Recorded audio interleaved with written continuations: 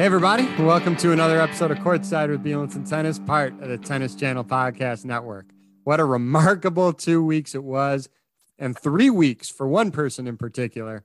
We had two teenagers on the women's side take the tennis world by storm, and one individual on the men's side chasing history. I'm thrilled to have my co-host and Hall of Famer Steve Flink on with me tonight to recap it all. Steve, remarkable couple weeks, huh? Absolutely. Obviously it was an outstanding, I would even use the word scintillating first week. It was just, as we had previously discussed, we just got some blockbuster early round matches that carried the first week and made it so much more compelling than usual. And we don't ordinarily get that because of 32 seeds. But this time around, that was no issue whatsoever. And then, of course, we had a really nice finish to the tournament, too. I would say, when we'll get to it in more depth, I would say the men's final was something of a letdown in the sense that we thought we were going to get a more gripping, hard-fought, closer match one way or another, and we didn't. But that's the way it played out. It was a great 2 weeks, David. I was glad to get out there a few times at the end to see it in person. Yeah, and I was happy you were out there to experience it as well. You've been there so many years. It's so great that you got to experience that in person. Let's start, if you don't mind, we'll start with the women's semifinals. The only thing that really kind of surprised me, I was going with the two veterans. I thought, you look at Sabalenka versus Fernandez. Sabalenka, the way she plays, she always controls the match, right? Just with her power. If she's on, she's going to be extremely hard to beat. If she's spraying balls all over the place and making errors left and right, then obviously her opponent has a chance. Leylah Fernandez took big advantage of that. That was a surprise, and I'll let you speak to it on a minute. The other surprise to me was Maria Sakkari over when she was playing Raducanu. After Ash lost, Sakkari was my pick. If you remember, Sakkari had 7 break points the first 2 return games of that match. The first return game was love 40. Again, I was picking the favorite. They physically were both stronger than the two teenagers, and I was surprised with the outcome of both those matches that the two teenagers won. Yeah, I was too. A little less so with Sabalenka because she self-destructs so easily. I didn't know what to expect. But having said that, David, she got off to such a spectacular start. Nothing but winners and great serving and finding the corners on her serve and just blowing her off the court. And, Fernandez didn't have much of a say in the match at all. And then, if you're a Sabalenka fan, you're pulling your hair out because just when you think she has her game totally under control, she starts making rashes of errors again and double faulting. So she led her back into the set. Listen, don't get me wrong, because we know Fernandez is a really terrific match player and she solves problems on the court beautifully and she knows how to counter and knows how to exploit openings. But so much of that first set had to do with Sabalenka, going from brilliance to, shall we say, less than brilliance and beating herself. Unbeatable to beating herself is how I would put it. And then she eventually lost it in the tie break. But really, first set should have been hers. Then she did come back and win the second, and the third one went down to the wire. But sure enough, in the last game of the match, Sabalenka implodes again with the double faults and the errors. So you're right. Your original statement is so true. It does largely come down to her in most of her matches about whether she's hitting the winners at the right times and serving well under pressure or not. Because this was and you saw her afterwards. They had her on a shot of her from the locker room where she just was distraught. And I have a great sympathy for her because we know she's a great player, but she does this she brings it on herself. I don't mean that in a mean-spirited way, but somehow she's got to find a little bit more of a middle ground while still hitting a lot of winners, but have some safety net in her game, which is just not there at the moment. So yet another big match gets away from her. I understood it better, frankly, at Wimbledon when she lost to a great server in Pliskova on a grass court. That one, I just think she got outplayed and couldn't handle Pliskova's serve consistently. But this time I thought the match really was more under her control and she was unable to get the job done. Yeah, well said. Perfect summary of what actually did occur. The second semi, Again, I thought, especially Sakkari, you saw that unbelievable match she played in the semis of the French. She had opportunities to get to the final there. I thought this was her time. I really thought once Ash lost, I felt strongly in my pick. And she started out beautifully. I mean, she had 7 break points in the first 2 games. Unfortunately, those games, yeah, you referenced it twice now, and you're so right to do that because that was so critical. If Sakkari could have secured one of those breaks or both, but let's just give her one. Let's just give her one and get a little bit of an early lead. Because it completely got away from her after that. She seemed somehow unsettled in the beginning too, and they were talking about how she maybe her skirt didn't fit. The skirt was too big, big, and that maybe she'd have to go back to the locker room. But she never really got going. Second set was a little tighter, and she hung in there a little better and saved herself from break points down a few times. So it was a good effort. But I was disappointed in her performance. Meantime, Raducanu she made a believer out of me that round, I have to say, because now I'm just saying, wait a second. We've talked about the good draw, but now she's playing some really accomplished players, and she is not in awe of them at all. And she's showing that she can still control the climate of the match largely with her depth and her ball control and her good kind of instincts, good strategic acumen. I don't know where it comes from at 18, 19 years old, but she's got it. And that's when I thought she was going to win the tournament. Once she beat Sakkari, I thought she would beat Fernandez in the final based on what I'd seen thus far. And as it turned out, that was right. Well, what an interesting final we had. We had Brandley New, 19-year-old Leylah Fernandez, who, by the way, to get to the final, beat the 3rd seed Naomi Osaka, the 16th seed and former Grand Slam champion Angelique Kerber, the 5th seed Svitolina, and the 2nd seed Sabalenka. I mean, what a road. Can we add to Kerber? I mean, let's not shortchange her. You're right, former Grand Slam champion, but won this tournament 5 years ago. Won Australian and won Wimbledon. She's won 3 of the 4 majors. It's unbelievable. She's such a guileful player, and she was back in form, David, recently, coming off the great Wimbledon and playing well over the summer. So you had to believe that going in, she liked her chances, and it wasn't enough, even though she led by a set and 4-2. Leylah found a way past her with really spirited run the last set and a half in that match. Yeah, she did. And again, her opponent, Emma Raducanu, I mean, she didn't have to go through that type of draw to get to the final, but she had to get through 3 qualifying matches. At this point, she had to win 6 matches in the main draw, had not lost a set. The closest was 7-5. No one in a million years would have ever picked this final. No one. I mean, there's not one person who would have picked these two to play in the U.S. Open final. Here it is. Facts are, like you said, Raducanu just played better. I mean, she just played better than Leylah during the match. She did. She had the early break, and Leylah, typical of Leylah and her feistiness and her combativeness. And I mean that, by the way, as a compliment, because she's a really fierce competitor, and she keeps coming back at you. So she did break back early, but finally in the end, Raducanu was able to seal that set 6-4, and it was not easy. This was a long match for straight sets. Yeah, close to 2 hours, and I thought Raducanu did a good job to sort of regain the ascendancy, from midway through in the first set to close it out 6-4. And her second serve returns, David, were terrific. I just thought she returned better than Fernandez. And I think one of the reasons why Fernandez's first serve percentage was so low was the fear of what her opponent was going to do to her second serve. She was so aware of the trouble she could be in if she didn't get the first serve in. So that was a nicely played first set. And then second set, 2-1 down, and then Raducanu really took over for 4 games and almost closed her out 6-2. And then, of course, we had the bleeding on the knee. And I thought that, how did you read that, David? My feeling. Yeah, so one instant before that, Raducanu had 2 match points on Fernandez serve up 5-2. Didn't get it. I finally felt, when you're down so much, you could finally maybe say, you know what? I got to just swing, loosen up your shoulders, go for your shots. I think Fernandez started to do that.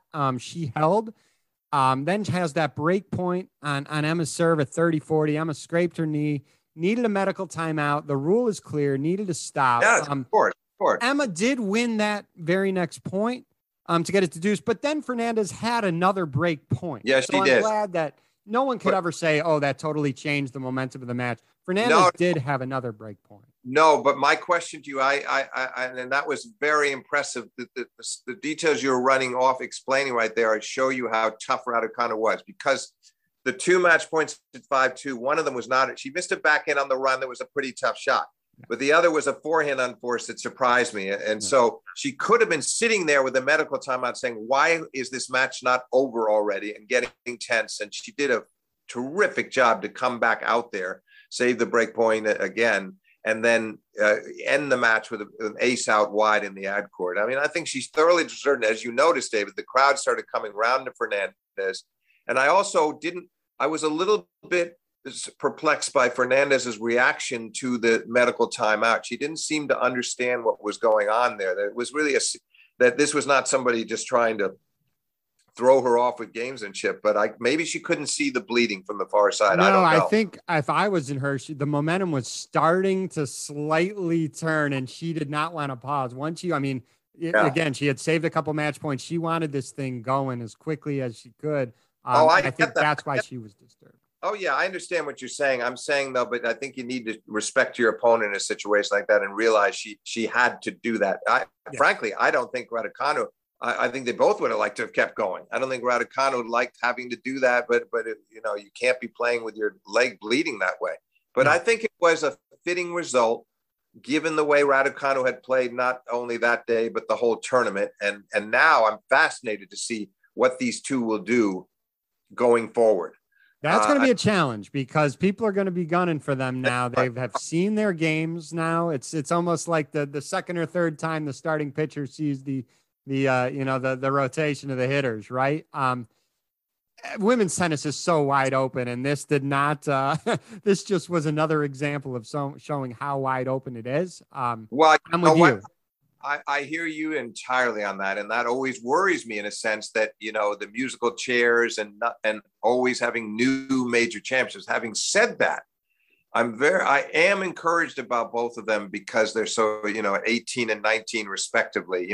They're both going to improve so immensely in the next couple of years. They're only starting to tap into their talent right now. So even though you're right that the scouting reports will go out and other players will know more about their games and they'll be gunning for them, I think these two should be up to the task, because I think they're going to get a lot better. So what I'm hoping, David, is that in the year 2026, we're watching them play their 5th major final against each other. Something like that. Very well could happen. Very well could happen. Well, good luck to anyone who keeps trying to predict women's tournaments, because again, it is so wide open. There's so many great players that can win it. I want to transfer now to the men's side. And if we start with the semis, one semi was pretty straightforward. That was Daniil Medvedev versus Felix Auger-Aliassime. The only thing there that could have changed the course of the match, Felix should have won that second set, I felt. Oh, no doubt about it. No doubt about it. 5-3, 30 love double fall, which was awful. And that changes the course of the match if he wins that set. It can change. Well, yeah. So first the double fall to 30 love, which is baffling because of the fact that, as you know, David, Daniel's strategy is not to stand in close and rifle second serve returns. It's to still hang way back and just get the return back deep and start trying to work the point from there. So you really don't need to fear, even if you don't hit a great second serve, that he's going to kill you with the return. He'll get it back, and you're going to have to work. But that was disappointing. Then he had 2 set points later. And the sad part was that Felix then, after the second set point got away, he lost 15 out of 17 points, and the set was gone from there. 2 more points. And then you knew he was gone in the third. And Medvedev, to his credit, talked about that game after the match and said, well, if it goes to 1 set all, you never know where the match goes from there. He's very fair-minded about it. I think he still would have won, but it would have been nice to see Felix in the match that way and at 1 set all, and trying to see what he could do with that boost that he would have received. So that the match really fell apart after that. And Medvedev was playing with clinical efficiency. And once he got his teeth back into it, he wasn't going to let go. But I think we should have had a 4-setter there. Yeah, I agree with you. The other semi was the one that I think a lot of people penciled in when they first saw the draw, was Novak versus Sasha Zverev. It was the rematch from the Olympics. Novak again dropped the first set, but as he did in his previous matches, responded very quickly, took the second set. The third set was so key. And how could we not talk about this match without talking about the 53 ball rally? Zverev down 15-40, serving to stay in that third set. Zverev won that point, but lost the next one to lose that set. And I think David, can I just interrupt for a second, if I may? Absolutely. So true what you said, but I just wouldn't use the word lost the next point, only because Novak won it. In other words, to his credit, Sasha continued to play well. The next point was a hard-fought point, and Novak had Sasha at a position to slice that forehand back short cross court, maybe hoping that Novak would miss the approach off a low ball, but Novak made a perfect approach, put away an overhead, and that was the set. And he raised his arms, and I think that was that you're so right to cite the third set and the end of the third set, particularly with the 53-stroke rally and all the points in that game. That was the most fascinating juncture of the match. And yet, despite Novak winning this set that was so, and he'd saved 3 break points early. So he'd done a great job to salvage that set. That Sasha came back, got an early break in the fourth and made that one count to take it into a fifth.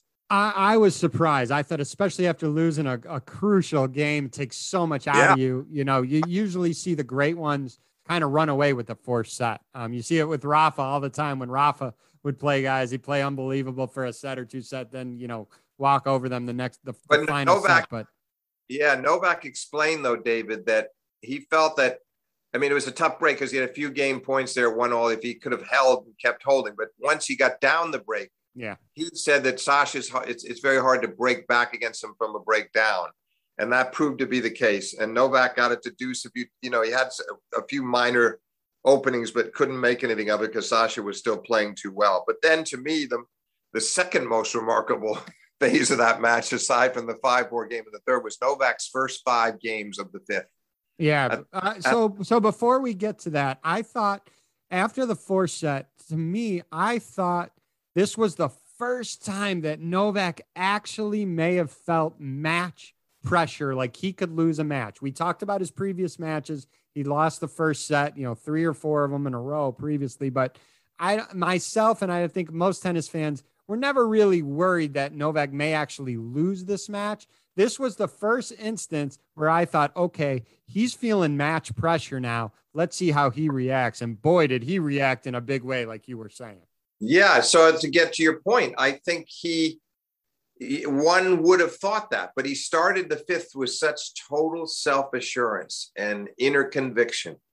And then next thing you knew, he's at 5 love at the cost of 6 points, and he's just played impeccably. And then to Sasha's credit, he didn't let Novak serve. Sasha held, and then he didn't let Novak serve it out at 5-1. Novak had a couple of deuces in that game, but couldn't close them out and ended up double faulting to make it 5-2. And now it was getting interesting again.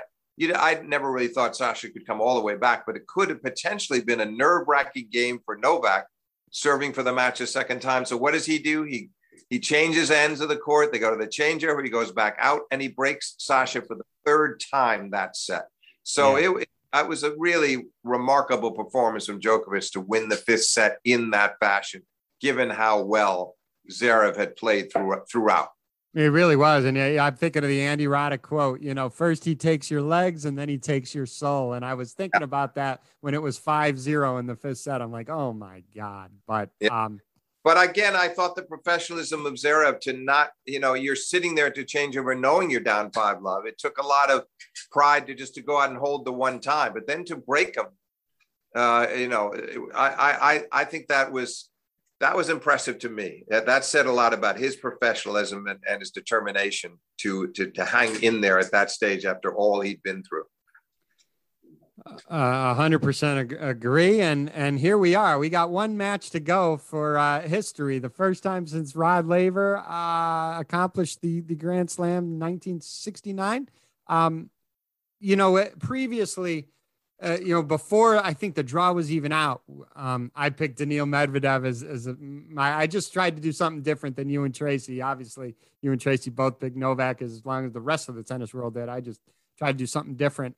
But then on our previous pod, I said, if Novak's going to lose, He better lose before the final, because I think if he gets to the final, he's going to win. And I want to set this up, and then I want to hear your thoughts on it. And again, it's maybe my psychology background that has me so intrigued with when there's scenarios like this. Getting Novak to get to the last match, all he had to do was play. There was no more preparation. There were no more other matches he had to think of. All the hard work was behind him. You start on a blank slate at the beginning of the year. He wins the Australian Open. Never easy to win a slam. He then wins a miraculously brutal French Open, one he's had to win a couple 5-setters, down 2 sets to love. He has to also beat Rafa, who, again, no one wins the French practically ever. Rafa has owned this title. He's now the heavy favorite. Although he's now the heavy favorite at Wimbledon. He gets through that. And now all eyes on him, and the pressure is building each and every match. And he's thinking about this. He's finally made the final. All that is done. All he has to do is now play. And the outcome was different. Okay, just a quick, to go back briefly to Paris. Not only did he make the 2 comebacks from 2-0 down, but to be down a set to Nadal on clay is almost as bad as being down 2-0 against anybody else. And he lost that first set in Paris. So there's another example, right?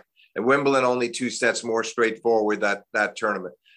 It's a good point you're making, David, but I think to balance it, it's also suddenly it's staring you in the face. It was easier to take it match by match until the final, but suddenly now you realize the enormous implications of this match, incomparable to any match you've ever played in your career. And there you are, and it's right there, and you're playing the guy that you played in the Australian Open final, hoping to replicate that win that he had and that was so convincing over Daniil in Melbourne, which was 7-5, 6-2, 6-2. And I just think it could have worked the way you described, that he was able to. I'm so glad you described how you described it, because there's 2 sides to it. It's just intriguing. Someone looks at it. It could have worked as you said, and I thought going in, there was a good possibility it would, that he would look at it as, I've been through so much, but now here I am, and I know how to win these finals, and this is there for the taking. I'm going to take it. And you heard him say on the Friday night after the Sasha semi, I'm going to treat this match like it's the last one, told Patrick McEnroe, like it's the last one I'll ever play.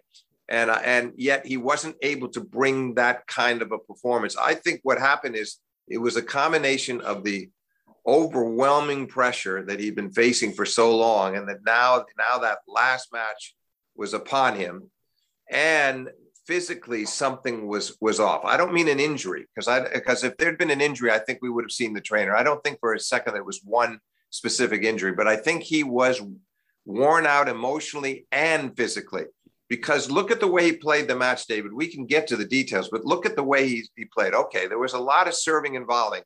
That was fine because Daniel's so far back for the returns against the fence. You swing him wide, you close in, and Novak was often able to just put away the first volley, or often as that, just elicit an error on the return of serve with a well-placed angled serve. But then he also tried to come in a lot otherwise. He approached a lot in times you didn't think he would, maybe from too deep a position. And Daniel was so onto that, and his passing shots were terrific right at Novak's feet. Yeah, his 2-shot passing shot. That first one, you dip it at their feet, and then Novak has to volley up, and then the second one is where you pass. We teach that to our kids all the time. Juniors, we teach that to juniors all the time. It's not the first passing shot, it's the second passing shot. So true, and he did that beautifully. But my point is that Novak was kind of predictable with that pattern, and you wondered, why is he not willing to engage in the customary long rallies he usually has with Daniel and show him that he's the stronger one? Not that he's going to win every long rally. It's like the Sasha rally, the 53 stroker you mentioned. Sasha wins it with a winner, but Novak still felt he had punished him a lot. And I would have thought this is how he wanted to, but it told me that later he said after the match that he had no legs and he had no serve. And that was, by the way, that was balanced by some very nice compliments to how well Medvedev played. He didn't blame it all on himself or put it under his own deficiencies entirely, but that was revealing what he said, because then it explained to me why he played what was such an atypical match in terms of how the patterns and how he approached it and the way he played. And it's not like he didn't have any opportunities. He had some break points early in that second set that he did not take advantage of. Yeah, he had love 40. He had love 40 to go up 2-love. So then at that moment, you're thinking, my God, this is going to be just like the Berrettini match. It's going to be just like the Zverev match. This is becoming deja vu all over again. And he also had break points in the fourth game of that second set. Yeah. But first, the love 40, that was disappointing to him because he chased a drop shot down at love 40 for 2-love and sliced it. He instead of forehand. Slice forehand cross court. So not only going cross court, but you're hitting with slice, and Daniel was able to pass him down the line, and that was not normal Novak. And then he lost the next point, and then on the third one, the 30-40 point, he just sliced it back into the net and was furious with himself, smacking his chest, just really angry with himself for giving that one away. And Daniel gets out of it. And then, of course, 2 more break points that could have given him 3-1. And Daniel hit a great backhand down the line on one of them. I give him credit. But we normally, if this match had gone the way of the previous 2 or 3, and Novak gets that break either time, and he speculated on this himself, who's to know? And of course, what we haven't even discussed is this crowd was euphorically behind Novak in a way that he's never experienced in New York, ever, nothing close to that. So just think of the lift they could have given him had he been playing well, had he been succeeding more and getting up these breaks. They would have been cheering him on so vociferously. It could have made a big difference and would have been all that much harder on Daniel, who had to deal with them, but deal with them while he was always in front. Right. So those 2, but the 2 games you mentioned, and Novak brought those up too without even being asked, those were critical because those were the only real chances he had until he broke Daniel toward the end when Daniel served for the match the first time and the crowd was going wild. And little did we know it, but Daniel was about to be suffering from cramps, which he didn't explain until afterwards. That's interesting. Yeah, I mean, we saw him start. It's always tough to close out a match, especially one in a Grand Slam final. Your first final started double fall quite a bit when he had some match points. And he did. And the crowd was cheering them, which was tough on Daniel. But part of it was, I think he wanted to go for very big second serves because he wasn't entirely clear on exactly when the cramps started, but definitely was bothering him when he served the second time at 5-4. And he talked about how relieved he was that he got a first serve in on that last match point when Novak missed the return. Yeah. But you wonder how it might have played out if somehow Novak had got back to 5-all, and because I have to say, David, he alluded to another match Daniel did playing Goffin in the finals of Cincinnati a couple of years ago when he also cramped. And in each case, I saw the Goffin match and obviously this one, he is very good at hiding it. I mean, yes, he walked a little funny. It's true. I guess if you look at the tape, you can see something's a little strange in his walk, but not the reaction of someone who a normal reaction to somebody having cramps. And I'm not saying he's making it up. I don't believe for a second that he's making up, but I'm saying it must have been a form of cramps that was a little bit more manageable than it is for some players, because you see what they look like as they try to walk it off. And it's just exactly what it is. His was, he did it, and good for him, because you don't ever want your opponent to know that that's going on. But it would have been fascinating had the match gone on a little longer to see how he would have dealt with it. Yeah, well, Daniil came very, very close in 2019, playing that amazing final against Rafa, and he won his first major yesterday. He denied Novak Djokovic history. That being said, I mean, to go 27 out of 27, a lot of people, not a lot, but there have been other people who have won 3 out of 4, but not a lot of people were 27 for 27 with one more match on the line. There was not a lot of. Listen, that alone was a remarkable accomplishment. Well, it'd be interesting to hear. And Novak was very good after the match, and he lauded Daniel and he explained what he thought went wrong from his end, and how he did make a reference to the fact that, maybe that gathering pressure over time, and it could have, and he was very relieved now that the whole thing was done, and he wasn't thinking about it anymore. But I think in the months ahead and years ahead, we will later hear more about his psyche that day. That'd be interesting to hear. What led to the court, and because it was so apparent, David, even in the first game of the match, 40-15, and he loses his serve from 40-15. Then he nearly lost his serve a second time in the third game. I know he had some difficult first sets this tournament, but this is the finals. You kind of thought he was so aware of the first set difficulties he had ever since Kei Nishikori, and moving right on through Brooksby, and then, of course, through the matches against Berrettini and Zverev. But you didn't expect to see him start the final like that, especially losing the serve from 40-15 in that first game. So I thought there were signs very early, and the movement.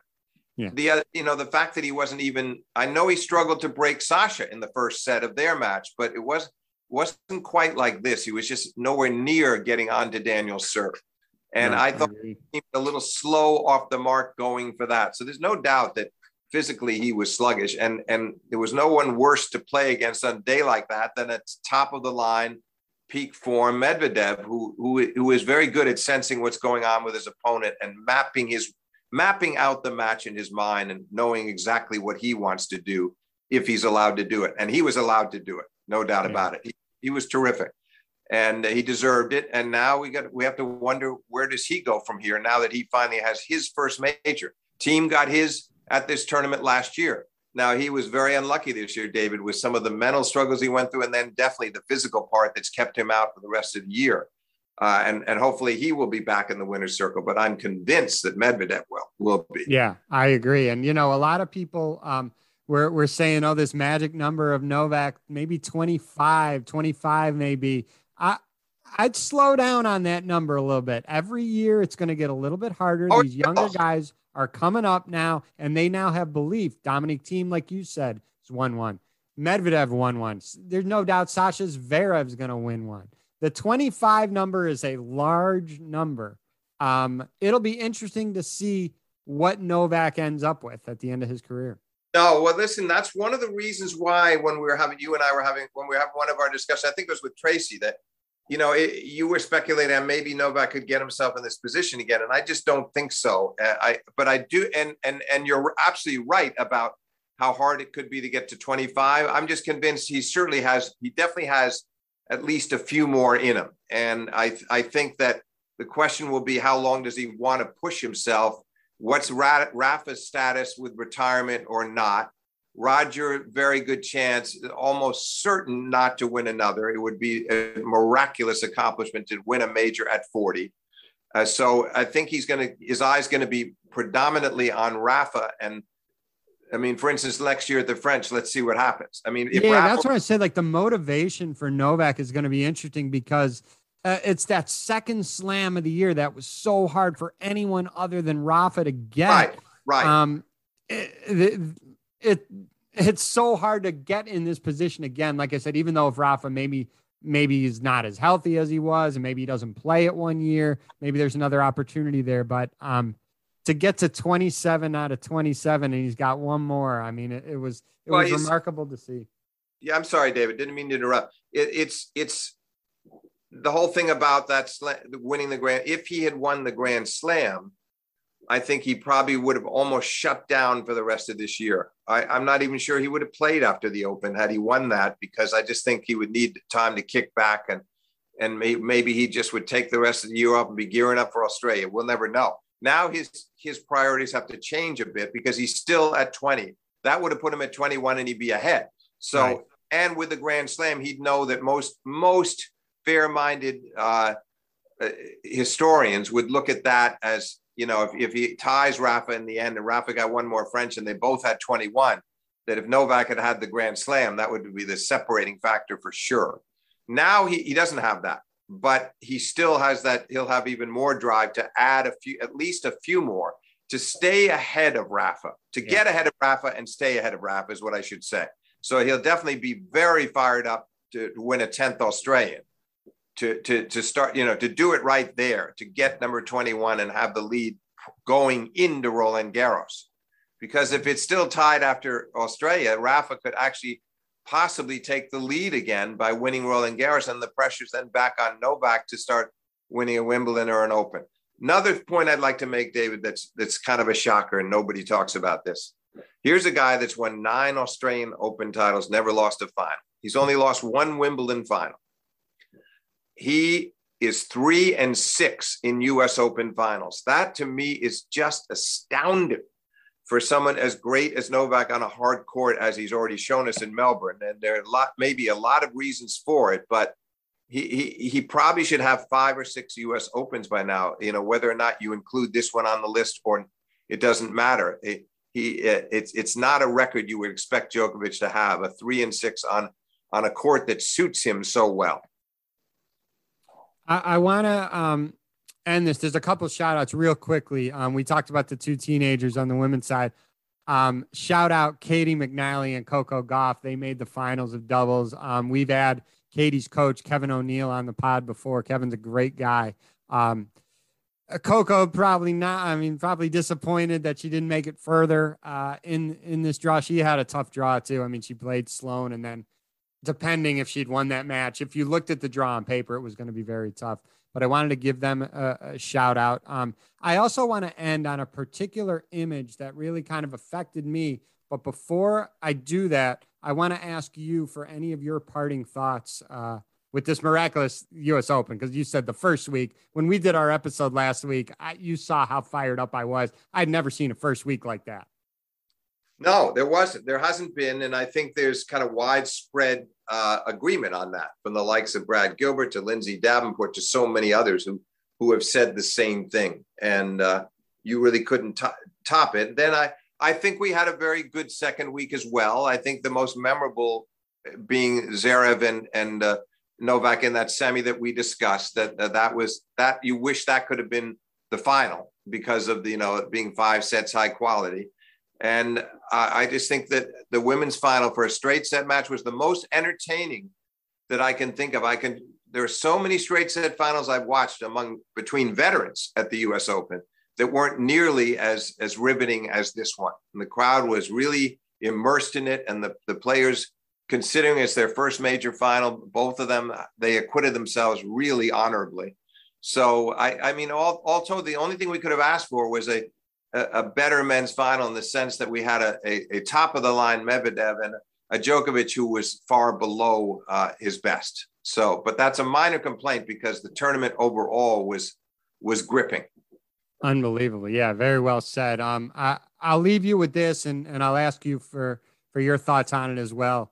The image of Novak crying in his towel at one of the very last changeovers, and it gives me chills thinking about it right now.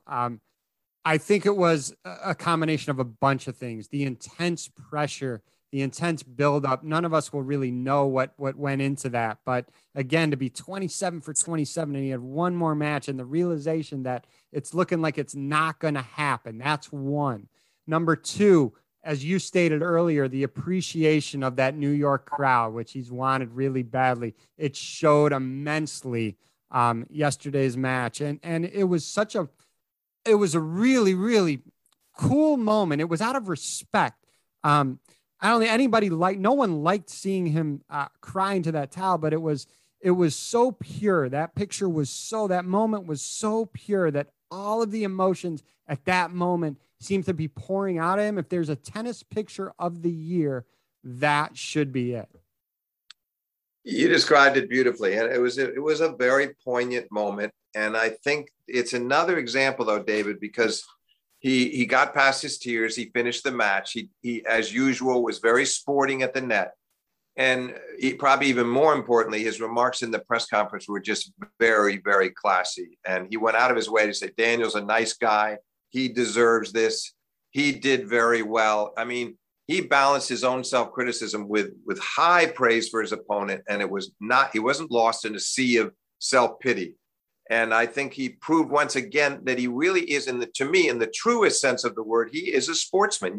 Yes, he smashed his racket during the match once. He smacked his chest another time. I don't think that should be held over him when you weigh all of the other factors about how he greets the opponent at the net and what he says after the match. And I don't think anybody does either one of those better than Novak Djokovic. And this was clearly, has to be the most penetrating defeat of his career, considering the implications. And look how he handled it. So that will be one of the things, the lasting images I will take with me, is just the whole way he conducted himself in defeat.